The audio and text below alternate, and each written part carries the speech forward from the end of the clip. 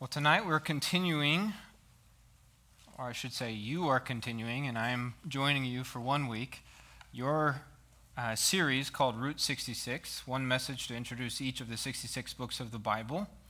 And tonight it's my pleasure to overview the book of Proverbs. So this message is largely an informational one, but I will do my best to apply things, of course, as we go. Let's go ahead and begin with prayer.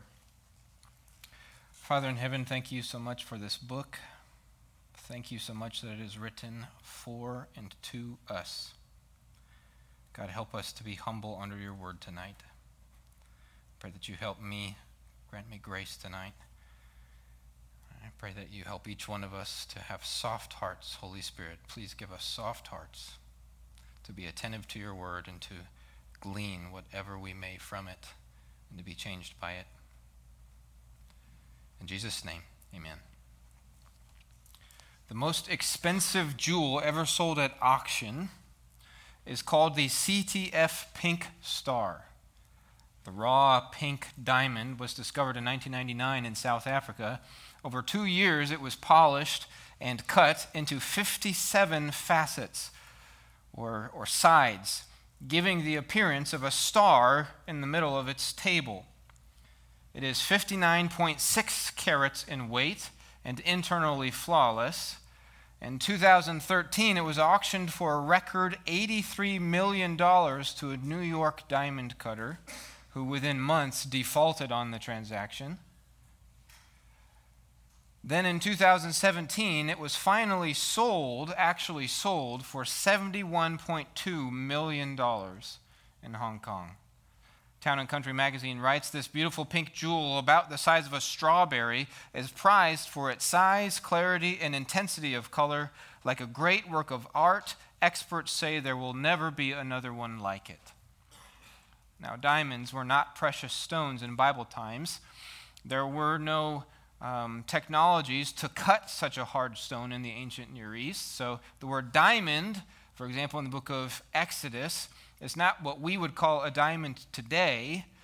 However, like this pink diamond, there were precious stones, many of a reddish color that were highly valued in Israel. One of those appears in the book of Proverbs, and doubtless it was among those precious stones that the Queen of Sheba brought to King Solomon as a gift in 1 Kings 10, when she came to hear his wisdom.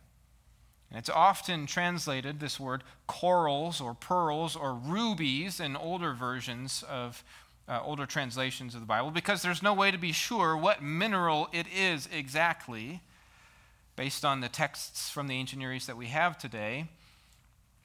But it was in Proverbs emblematic of precious stones in general. It's always cited, always in contrast to something it is more precious than. Something that's more precious than it. So if you're in Proverbs, let's begin by reading in verse 1. Oh, I'm sorry, I forgot to tell you. Please go to chapter 2. It's the same page you have open, basically. Chapter 2, verse 1. My son, if you will receive my words and treasure my commandments within you, make your ear attentive to wisdom, incline your heart to understanding. For if you cry for discernment, lift up your voice for understanding. If you seek her as silver and search for her as for hidden treasures, then you will discern the fear of the Lord and discover the knowledge of God. Turn to chapter 3, verse 13. How blessed is the man who finds wisdom and the man who gains understanding. For her profit is better than the profit of silver, and her gain better than fine gold. She is more precious than jewels, and nothing you desire compares with her. Long life is in her right hand, and her left hand are riches and honor. Her ways are pleasant ways, and all her paths are peace. She is a tree of life to those who take hold of her, and happy are all who hold her fast. Wisdom, Proverbs says, is more valuable than all hidden riches in the earth. And giving wisdom is the purpose of this book. And for that reason, I would call this overview message, Proverbs, the Lord's deposit of precious wisdom. Proverbs is the Lord's deposit of precious wisdom. And like the most precious diamond, we will look at this book from 57 different angles or facets tonight. So if you're taking notes, 57 points. Obviously, I'm kidding. Not 57. But we are going to look at the book from different angles, facets that will help you see, find, get, extract wisdom from it. Okay? Appreciate the beauty, the wisdom, the priceless worth of this book with 8 facets to the gem that is Proverbs. 8 facets. And I hope we can get through all of them, but I won't punish you if we're running over time. We'll just do as much as we can, okay? Facet number 1, its purpose. Purpose of the book, facet number 1. The message or summary of the book of Proverbs is very basic. It is found in the title and the preamble of the whole book. So if you flip back to chapter 1, I'm going to ask you to flip around quite a lot tonight. That's the nature of this kind of message. Read that with me, chapter 1, verse 1. The Proverbs of Solomon, the son of David, king of Israel, to know wisdom and discipline, to understand the sayings of understanding, to receive discipline that leads to insight, righteousness, justice, and equity, to give prudence to the simple, to the youth knowledge and discretion. Let the wise man hear and increase in learning, and a man of understanding will acquire guidance, to understand a proverb and an enigma, the words of the wise and their riddles. And then verse 7 is a key follow-on. The fear of Yahweh is the beginning of knowledge. Ignorant fools despise wisdom and discipline.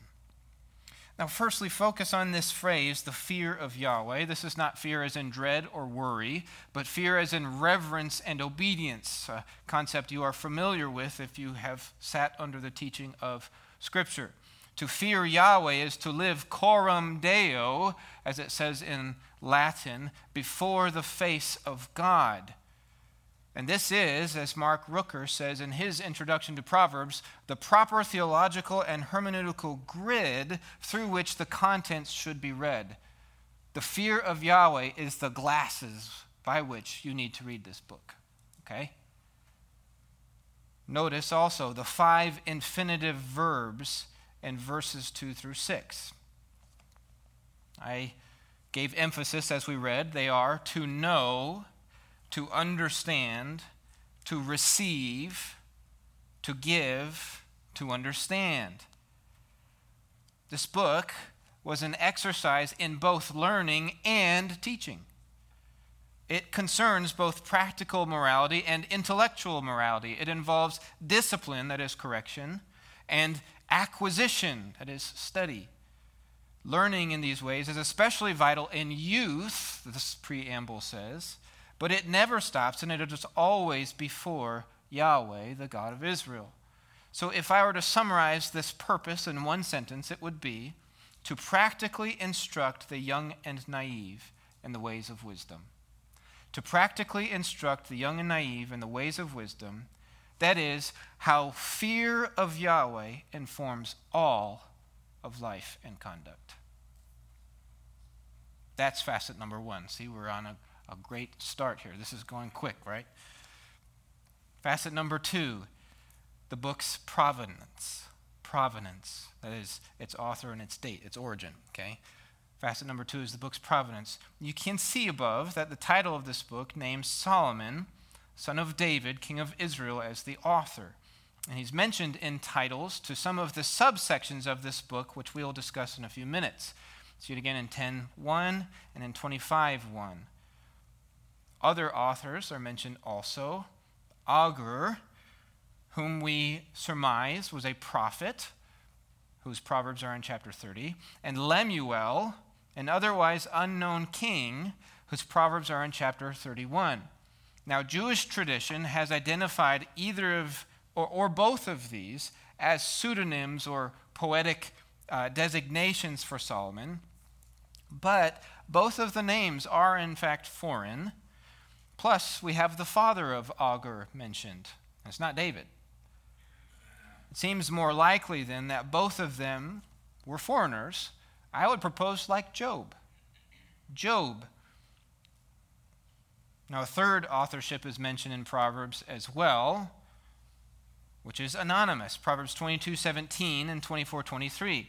Those sections are attributed to the words of the wise, indicating that Solomon knew of these anonymous sayings and adapted them as was appropriate for biblical wisdom. Okay, now I'll explain more of this. Bear with me. In all, Solomon was effectively the author of chapters 1 through 29, and perhaps the collector of chapters 30 and 31 as well, if he was not the author. But it may have been another authorized prophet who added those chapters. Now, that's neither a problem that Solomon adapted others' proverbs, nor that he adopted others' proverbs and cited them. For Moses, David, and Ezekiel all cited extra-biblical proverbs or proverbial poems with approval. And this would be no different. I can give you the references. Numbers 21, 1 Samuel 24, Ezekiel 16 are examples. And plus, as I mentioned, Job was not an Israelite, but was from the land of Uz and called the greatest of all the sons of the east. Now, Solomon reigned in Jerusalem from about 971 to 931, but 1 Kings 11 tells us that Solomon's heart turned away from Yahweh when he had grown old. So the authorship of this work must have been before that, because how thoroughly it speaks of Yahweh. 86 times in this book is God's name, his personal name. And we begin square one.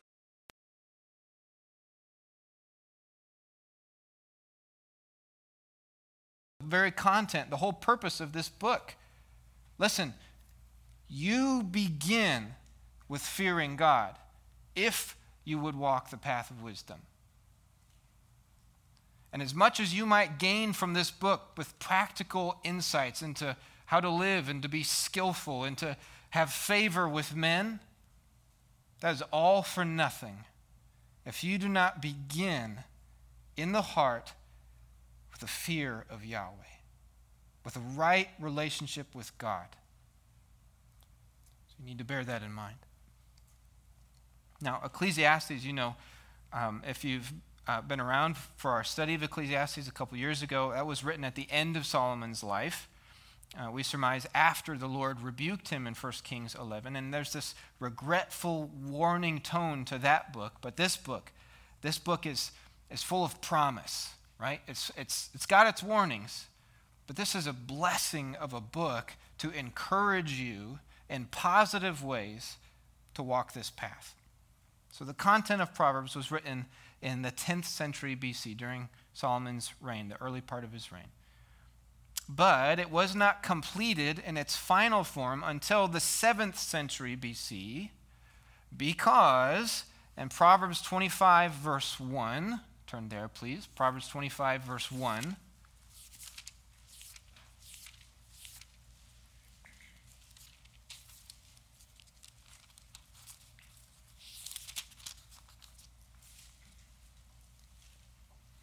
we read about Hezekiah. It says, "These also are Proverbs of Solomon, which the men of Hezekiah, king of Judah, transcribed." Now, of course, they didn't go about this business without his commission. This is assumed, right? Hezekiah, if you know anything about his reign, he had an interest in Scripture and in spiritual reform in Judah. So this is what we call in 25:1 an editorial comment. That is, Hezekiah served as an editor of this volume, and he basically doubled or tripled the size of the previous volume of Proverbs. Not with original material, but with Solomon's material written elsewhere, written in books which God in his providence simply did not preserve for his church. But God in his providence preserved for access for Hezekiah and for Israel in his day. And Hezekiah ordered his men to transcribe some of those writings, again, that was under God's orchestration, into this authoritative, canonical book of Proverbs. Right? So Hezekiah knows of these other writings, and he knows that they need to be transcribed from that book to this book. You following me? Which book was stored in the temple repository of sacred scripture? This is the kind of thing that I love. I'm interested in the Old Testament for this very kind of reason, because I want to encourage all of us. I want to build our confidence in this book that we have. That God left us information about the preservation of his word, in his word, and that you don't have to wonder whether later authors made stuff up and pretended to write in an earlier author's name, or that God used, lies, basically, right? Pseudonyms, pseudepigraphical works to commit spiritual truth to writing. God has not done that. God used obedient people in just the right positions to preserve, protect, transmit, sometimes rediscover, and of course add to his word when necessary. Hezekiah was such a person, and his reign was such a reign. Now Hezekiah reigned alone over the kingdom of Judah from 715 to 686 BC, and you can read about him in 2 Kings 18 to 20. It's possible that Hezekiah added chapters 30 to 31, but in either case, Solomon or Hezekiah, 10th century or 7th century, it was an authorized king inspired by the Holy Spirit acting in the role of a prophet like David. Okay? Such is the provenance of Proverbs. That's its author and its date. Facet number 3, its genre. Proverbs is genre. Okay? Proverbs falls under the genre widely known as wisdom literature. Now that moniker is somewhat problematic because it's vague. Just know that the biblical books, generally recognized as such, include Job, Proverbs, Ecclesiastes, Song of Songs, and a few Psalms. Now I think it's a legitimate category, okay? I'm not trying to undermine anything else that you've been taught from Scripture about that. I just want you to be aware that designation is out there, and some people critique it, but it's legitimate. And in the ancient Near East, there were, in fact, other wisdom traditions by which scholars mean that there were recognized wise men, sages, right? Of course, we read about them in the Bible, right? In the New Testament. Wise men who came to worship at Jesus' birth. But there were wise men, recognized sages, members either of their nation's royal court or pagan priesthood, who preserved a tradition of oral and sometimes textual sayings, which their respective culture considered wise. Not necessarily objectively so. Texts have survived, in fact, from the 3rd millennium BC. That's 2,000 plus years. I mean, the 2000s plus. I mean, from now, it's 4,000 plus years ago. But for now, just remember, again, the first words that you read in 1 verse 1. Besides this wisdom literature category, we have a given genre in the first verse. It says the Proverbs of Solomon. Proverb. The Hebrew word is mashal. It comes from the verb meaning to be like or to be comparable. Comparable, if you prefer. For example, the verb is used in Isaiah 46, verse 5. To whom, God says, would you liken me and make me equal and compare, that's mashal, me, that we would be alike? In English, we think of Proverbs as short, pithy sayings, like an adage or an axiom, right? Something that's catchy and memorable. But more fundamentally, the Hebrew word here has this idea of comparison.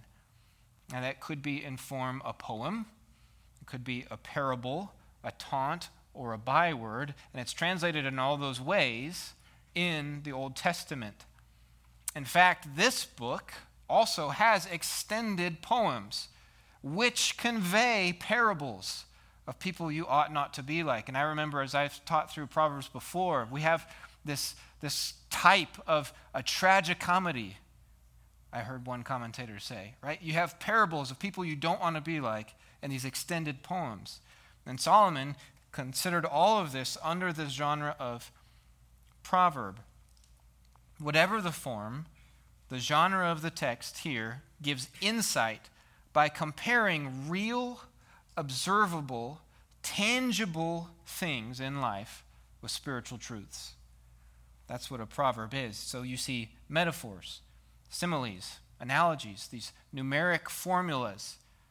But the main device used most often is parallelism. Parallelism is a very complex, powerful system. Okay? It's difficult to reduce it down to like a strict number of, well, you have this kind of parallel and that kind of parallel and that one, and everything else basically falls under those three main categories. Very difficult to do that. Parallelism is very powerful and nuanced. But the basic idea, you could say, okay, the basic idea is if you have two lines, A and B, that B somehow particularizes or defines or expands the meaning of A. Now, sometimes there's 3 lines, sometimes there's 4 lines. But let me give you some examples. If you're already in chapter 25, stay there. Just look at verses 2 through 4.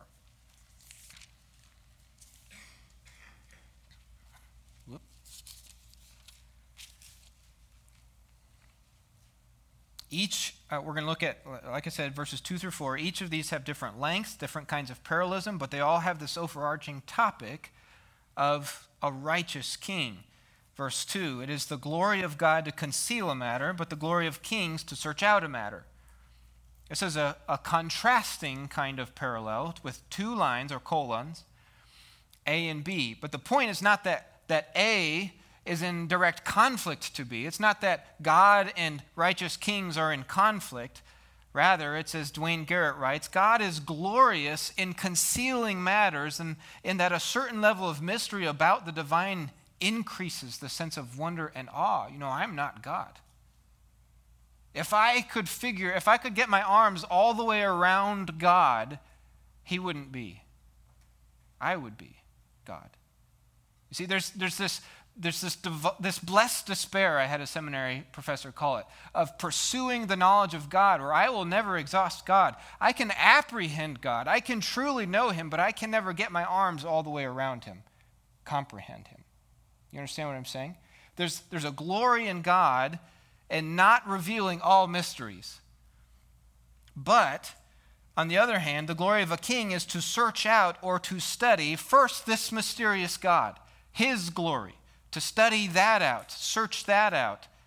And therefore, secondly, how to be king in light of that glory. So you see this contrasting parallelism. A and B inform the meaning of one another. Look at verse 3. As the heavens for height and the earth for depth, so the heart of kings is unsearchable. As the heavens for height and the earth for depth, so the heart of the kings is unsearchable. This is another bicolon. It's got 2 lines, but in the first line, there's actually a parallel within a parallel. Line A is really A1 and A2. A1 is true, A2 is true, and what is more, B is true. This is the pattern we have here. Heaven and earth are 2 extremes forming what is called a merism. It means like A to Z in English. We say from A to Z. We mean everything in between, including the ends, the polar opposites. So that although the first line doesn't say heaven and earth are unsearchable, that's what it means. They're too vast. There's way too much in them to exhaust, to get your head around everything again. So unsearchable ought to be the king's counsel. That is, his searching out of mysteries ought to produce vast wisdom. Wisdom that results sometimes in, mysteries, things that are not actually revealed to his subjects, like wisdom that he plays close to the vest, decisions that he has prerogatives to make as a king. Verse 4. Take away the dross from the silver, and there comes out a vessel for the smith. Take away the wicked before the king, and his throne will be established in righteousness. Now here we have a quatrain. That's 4 lines. A, leads to B.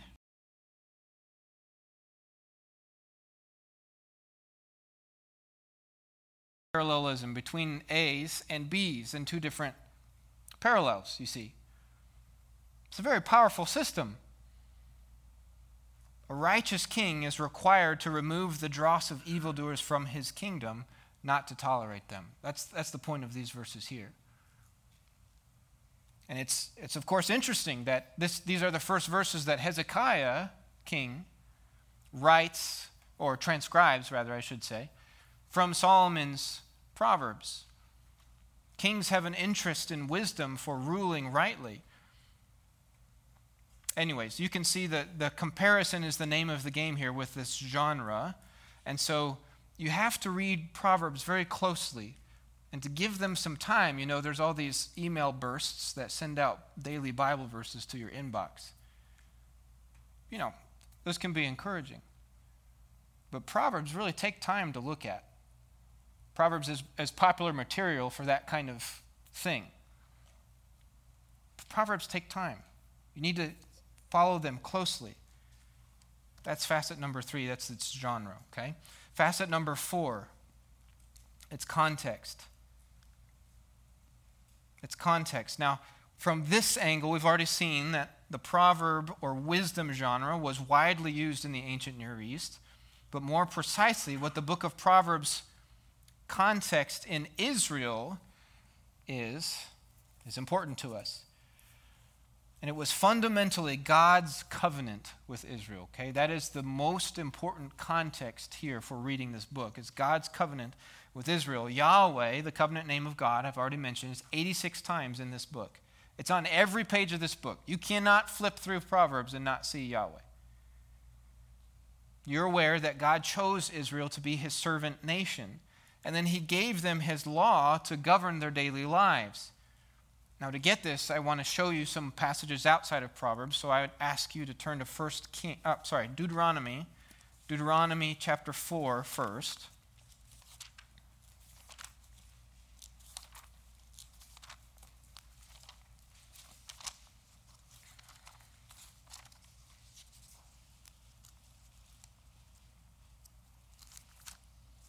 Chapter 4, verse 5.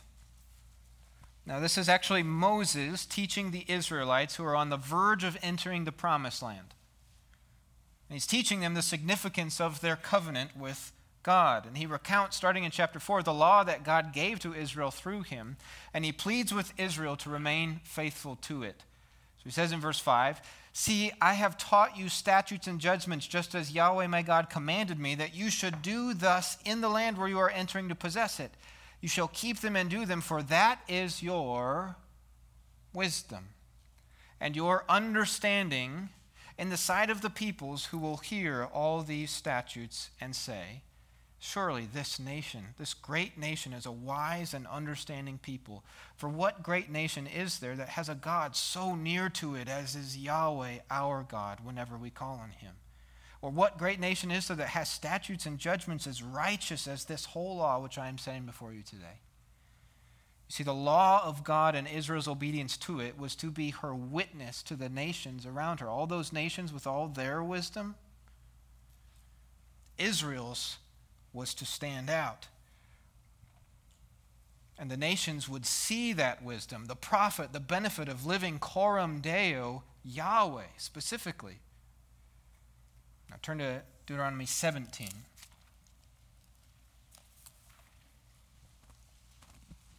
This is further instruction from God through Moses, again for the nation once they are in the promised land.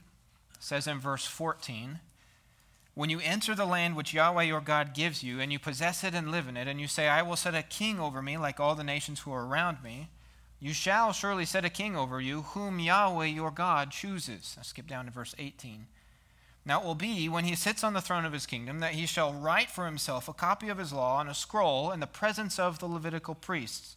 And it shall be with him, and he shall read it all the days of his life, that he may learn to fear Yahweh his God, to carefully observe all the words of this law and these statutes." That was God's expectation for Israel's monarchy. He was going to have a personal copy of God's word that he always kept with him. that he foremost among all his brethren would undertake to gain wisdom from the law, to know it, to understand it, to receive it, its discipline for righteousness and justice and equity, which he needed as king, to give prudence to others and to the youth in his house.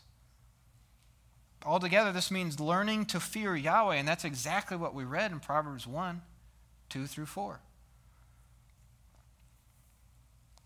This, by the way, is one of the means that God ordained for the preservation of his word again. And I just want to encourage you with that again. God did preserve his word, and he commanded it to be copied with precision. The king is supposed to make this personal copy in the presence of the Levitical priests, it says.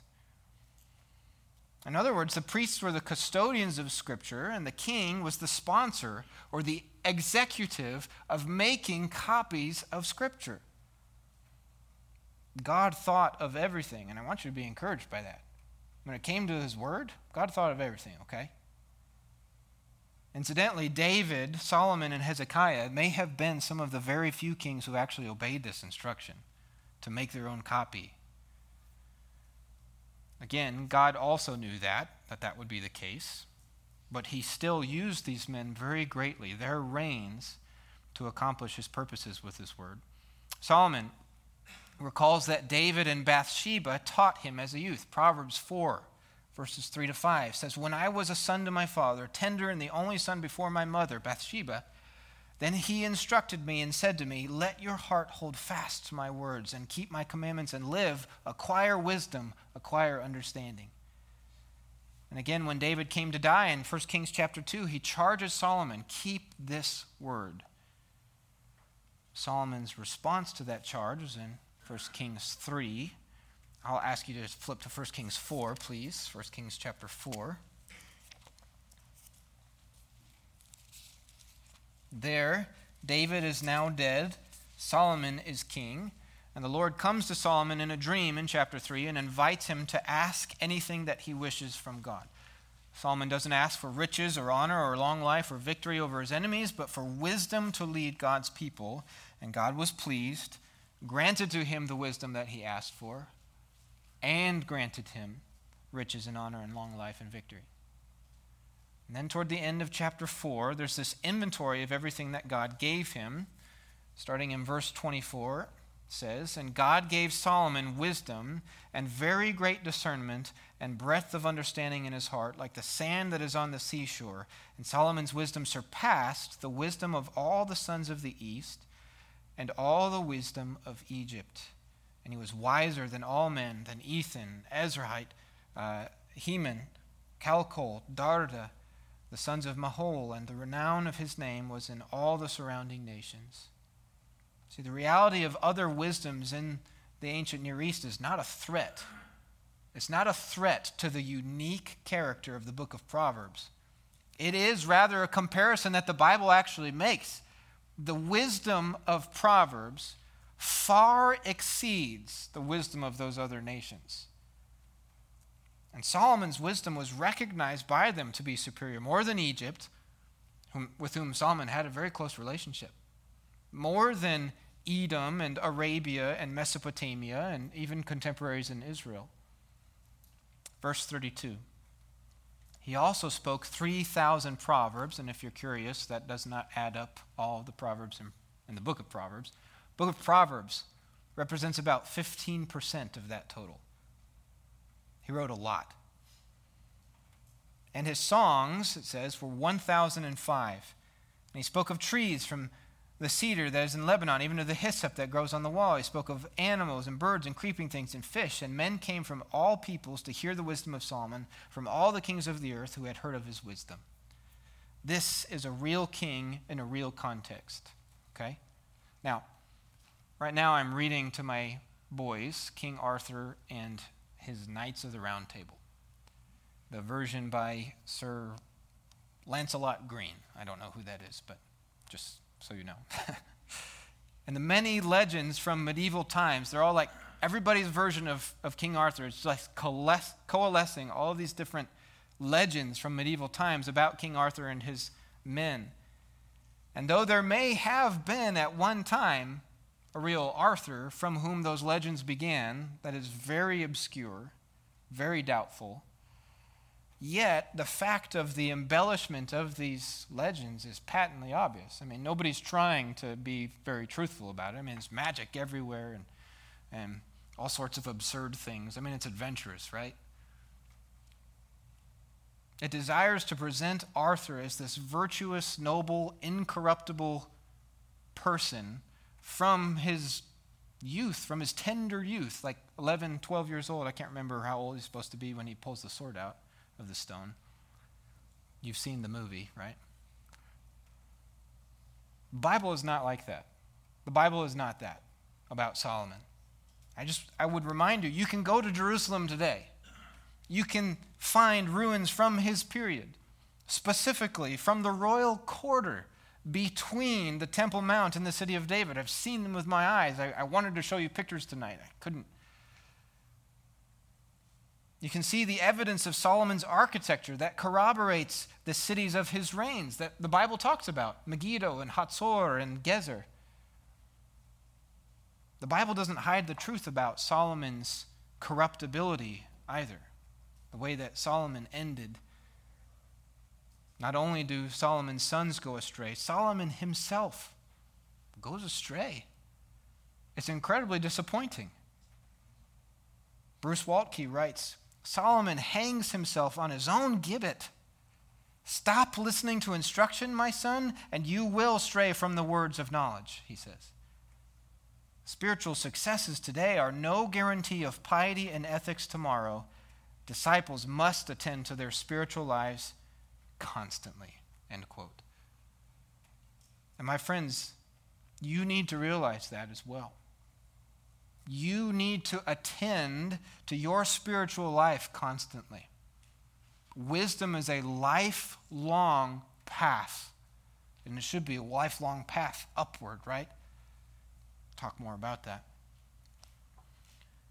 At this early stage, however, Solomon is doing well. He's teaching his sons. That's the context, facet number 4. Facet number 5 is its structure, Proverbs structure. Now, there are 7 sections of the book divided up for us. You've seen the title and the preamble. Turn with me through the rest of these. Flip back to Proverbs. I just want to show you them. You've seen chapter 1, verse 1 through 7. The poems of Solomon begin then in verse 8 of chapter 1. He says, my son, hear my son. And we get several poems in a row. My son, my son, my son. You know, the audience of this book as a young person, this book is written for you. Solomon is teaching princes in his court, but he's also putting wisdom in the mouths of parents all across Israel. And in God's wisdom, he's put wisdom in the mouth of parents in his church all through time. And this book is written for you, young people. I prayed for a long time that God would make me a man someday and not a boy, you know. I mean, this is the stage of life you're in. Young women, young men, to learn from this book. It's aimed at you in particular. That's the second section, begins there in verse 8 of chapter 1. The poems of Solomon is what I would call that.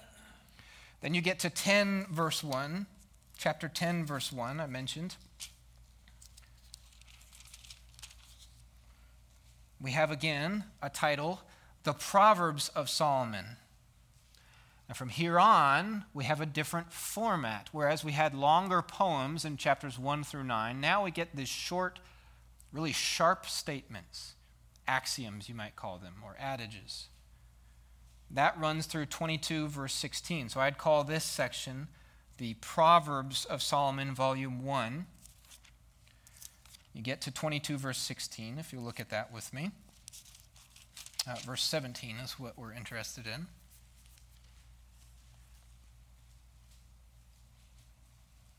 This section I would call the words of the wise. I mentioned that earlier. The verse says, incline your ear and hear the words of the wise. Now, that might seem a little bit obscure to you, like why do we make a whole section just out of that verse? But, let's see, 24:34.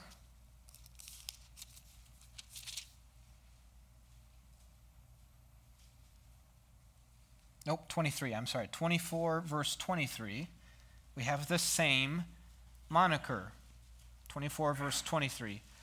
These also are sayings of the wise. So there's some group in mind that Solomon has, right? The sayings of the wise. And I think these were anonymous sayings that Solomon saw wisdom in, and in God's guidance, under God's granted wisdom to Solomon, he uses, okay? Section number 5 of the book then starts in 25, verse 1. We've already read that. These are more Proverbs of Solomon. I would call this Proverbs of Solomon, Volume 2. It was transcribed by Hezekiah's men. And then chapter 30. Flip to chapter 30. Verse 1. The words of Agur, the son of Yakeh, the oracle. The man declares to Ithiel and Ukal. By the way, 2 words here. We see them in chapter 31 as well. The oracle and the man declares. These are prophetic terms, okay? So if anyone ever questions whether we should put Proverbs in the same inspiration category as the prophets, let this settle your mind on the issue. It's the same. This is why I suggested Agur was a prophet, okay? And then chapter 31, verse 1, the words of King Lemuel, the oracle which his mother taught him. So that was section 6 and section 7 of the book, words of Agur and the words of Lemuel. Now, you're familiar with the Proverbs 31 woman, the wife of noble character, and I would suggest it's no mistake that is the last section of the book as a conclusion, okay, and it sets women on a high plane. Okay, Proverbs is concerned with women, not only men, not only sons, okay? Use the word sons there in a general sense, like young people, okay? And it has a more immediate context, perhaps in Solomon's court. But more generally, we're interested in growing up to be wise. And the book of Proverbs gives this grand finale for women, but for all of us to learn from this example of wise women. That's facet number 5, its structure. Okay, facet number 6, its key themes. Facet number 6, its key themes. And I want you to see 4. The first is obviously wisdom. Wisdom. Related overlapping concepts of wisdom are knowledge, understanding, instruction, teaching, truth, discernment, discretion, and prudence. And it's opposite to folly, which is also stupidity and naivety in Proverbs. And Solomon leaves no room for doubt when he says in Proverbs 24, verse 9, the scheming of folly is sin. It's not a gray category. Proverbs 20, verse 9, he says, who can say, I have cleansed my heart, I am pure of my sin? He's calling each one of us to recognize the sinfulness of our own tendency to folly and the intentional folly that we endeavor in sometimes. It's sin. There's no question about it. On the other hand, the benefits of wisdom that Solomon puts before us are covenant blessings, which we've talked about. That's why you see rewards for wisdom in this book like long life, blessing, and the land. Right? Proverbs is not promising you that you're going to get a good deal next time you go to buy a house. This is covenant context here, and that's the promised land. But wisdom's benefits are also timeless and applying to you and me today. And the principle there is that we gain skill for living well generally. That we gain favor with man generally. That we gain peace and security and stability generally. In a word, Proverbs says this is life. Proverbs 8:35, wisdom is personified there, and it cries out in the streets, for he who finds me, says wisdom, finds life and obtains favor from Yahweh. What is my life if not obtaining favor from Yahweh? It's wisdom. Therefore, we get these metaphors for wisdom in this book as well. Wisdom is a noble, eligible woman, not the seductress woman. Wisdom is more valuable than all treasures. Wisdom is a tree of life. Wisdom is an intimate friend. Wisdom is a master workman. Wisdom is a fountain. Wisdom is like honey to the taste. And other things in its category, knowledge and understanding and so on, are like a wreath about the head. They're like an ornament around the neck, which means the pendant hangs over your heart. An instruction or an inscription upon the heart, and a path. Proverbs 4, verse 11. The writer says, I have instructed you in the way of wisdom. I have led you in upright tracks. Which leads to a second main theme. That is that there are two paths or ways in life. There are two paths or ways in life. The English path or way appears 100 times in this book. The Hebrew verb to walk or to go appears 38 times. And this word for tracks that we saw in 4 verse 11, it's literally wagon tracks. Wagon tracks. Have you heard that before? It's this well-worn path that over time, as you lead your wagon, okay, as you walk your life over and over again along the same route, wheel ruts are carved into the dirt, aren't they? And so is wisdom, that you would carve out by consistent, wise choices in your life a path that simply becomes normal to you. That's what this pattern, this illustration is. And that process in life, the wagon wheel tracks, it could be good or it could be bad. There is first in Proverbs the way of death. Okay, Proverbs 14 verse 12 says, there is a way which seems right to a man, but its end is the way of death. Proverbs 2, 5, 7, 9, it says that path leads downward to Sheol, which is to say the grave or destruction, where the shades or the dead spirits live. It's also called the way of the wicked or of the fool, of the guilty, of darkness, of evil, and the crooked way. There is, secondly, the path of life. Path of life, Proverbs 10:17. He is on the path of life who keeps discipline, but he who forsakes reproof makes himself wander about aimlessly. Proverbs 15:24, the path of life leads upward for the one who has insight, that he may turn away from Sheol below. Now, wisdom is concerned in Proverbs with destination, not only the process of getting there. Wisdom is concerned with destination. If we had time, I'd love to show you that. But obviously, a path leads somewhere, right? Wisdom is a path. It's leading somewhere. This path of life is called the way of the righteous, of the upright, or of uprightness, of wisdom. It's called the straight way. It is called simply the way in Proverbs 23:19, like the way par excellence, the way that you want. And the way of Yahweh in Proverbs 10:29. And these two ways are in fact the same two paths as attested by Moses, Deuteronomy 30, attested by David in Psalm 1 and 16, and attested by Jesus Christ. And you're aware of that. Matthew 7:13-14, Jesus says, enter through the narrow gate, for the gate is wide and the way is broad that leads to destruction, and there are many who enter through it. For the gate is narrow and the way is constricted that leads to life, and there are few who find it. Two paths are a major theme in this book. A third major theme, I'll just give it to you for time's sake, is the fear of the Lord, we talked about. And a fourth major theme is relationships. Relationships. And I would encourage you to go back and listen to the messages that were taught on Proverbs a couple of years ago in Roots on relationships. I think the series is called Relationships Matter.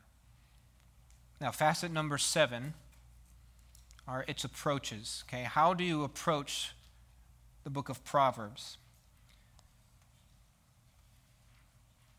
I just want to mention, because I talked about the other ancient Near Eastern wisdom earlier, okay, that one of the things you should be aware about as you approach Proverbs is to be wise about similarities made with other ancient Near Eastern wisdom literature. You know, there's bad guidance out there about how to read the Bible.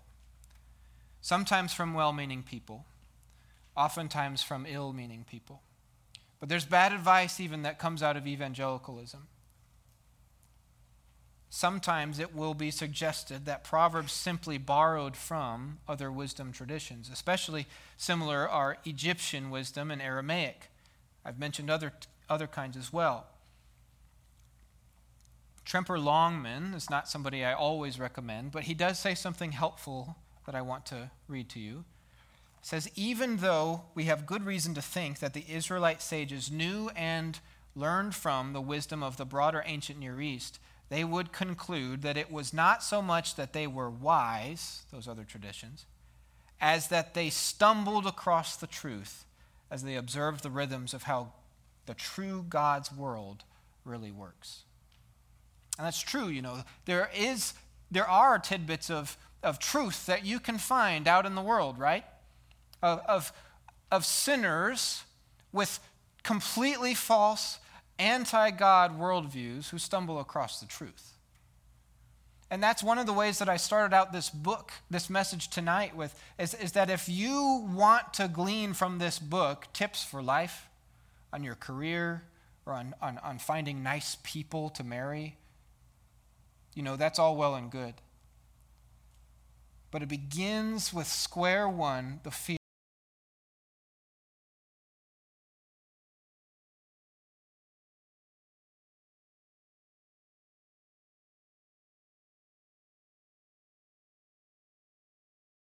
In those ancient Near Eastern traditions, I just want to mention that are false and very sinful. For example, one Egyptian text says the following: woman is a pitfall, a hole, a ditch. Another says, woman is a sharp iron dagger that cuts a man's throat. Another says, do not open your heart to your wife. What you have said to her goes into the street. That's completely opposite to the way Proverbs speaks about women and speaks about marriage, right? Calls husbands to honor them. It shows fathers and mothers sharing and instructing their children. It looks at marriage as a blessing from the Lord. Okay? I bring these things up because there's plenty of garbage on YouTube. Okay?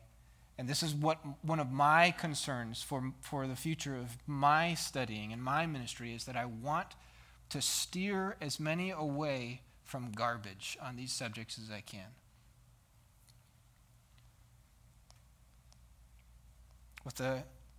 I really need to finish here. Thank you guys so much for listening. The last facet was just going to be its gospel path. Okay, there is a gospel path in Proverbs. Pastor Tom and Sheila's hymn, Our God is Magnified, His Word, has a great line in it. It says, from every line on every page there is a road that leads to heaven's Lord and Calvary's Lamb, to Him who died for me. I read to you earlier from Bruce Waltke about this disappointment of Solomon's life. Well, I want to finish that quote for you. He says, moreover, the royal Proverbs that spoke so much of a righteous king, an ideal king who exercises perfect justice, wasn't Solomon. It points to a king wiser than Solomon. Matthew 12, Luke 11. That king is Jesus Christ. Jesus perfectly modeled the way of wisdom for you and I. Moreover, Jesus perfectly lived the wisdom that is required of you, and He atoned for the sin and folly in your life. So I would end with John 14, verse 6. Jesus said, I am the way, the truth, and the life. No man gets to the Father but by me. And anyone here who is not a Christian, who has not put their faith in Jesus Christ, consider, where is the path of your life going? There's two paths. There's two paths that's very clear in Scripture. The only way to the Father is through Jesus Christ. So I urge you to repent from your sins and put your faith in him. All right, let's finish there.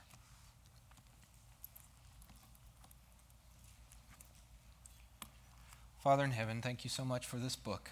There's too much to dissolve and digest out of it. I pray, Father, that you help each one of us to continually learn from it. Thank you for what you have given us tonight. I pray, Holy Spirit, that you give us soft hearts and open ears to receive it. It's in Jesus' name, amen.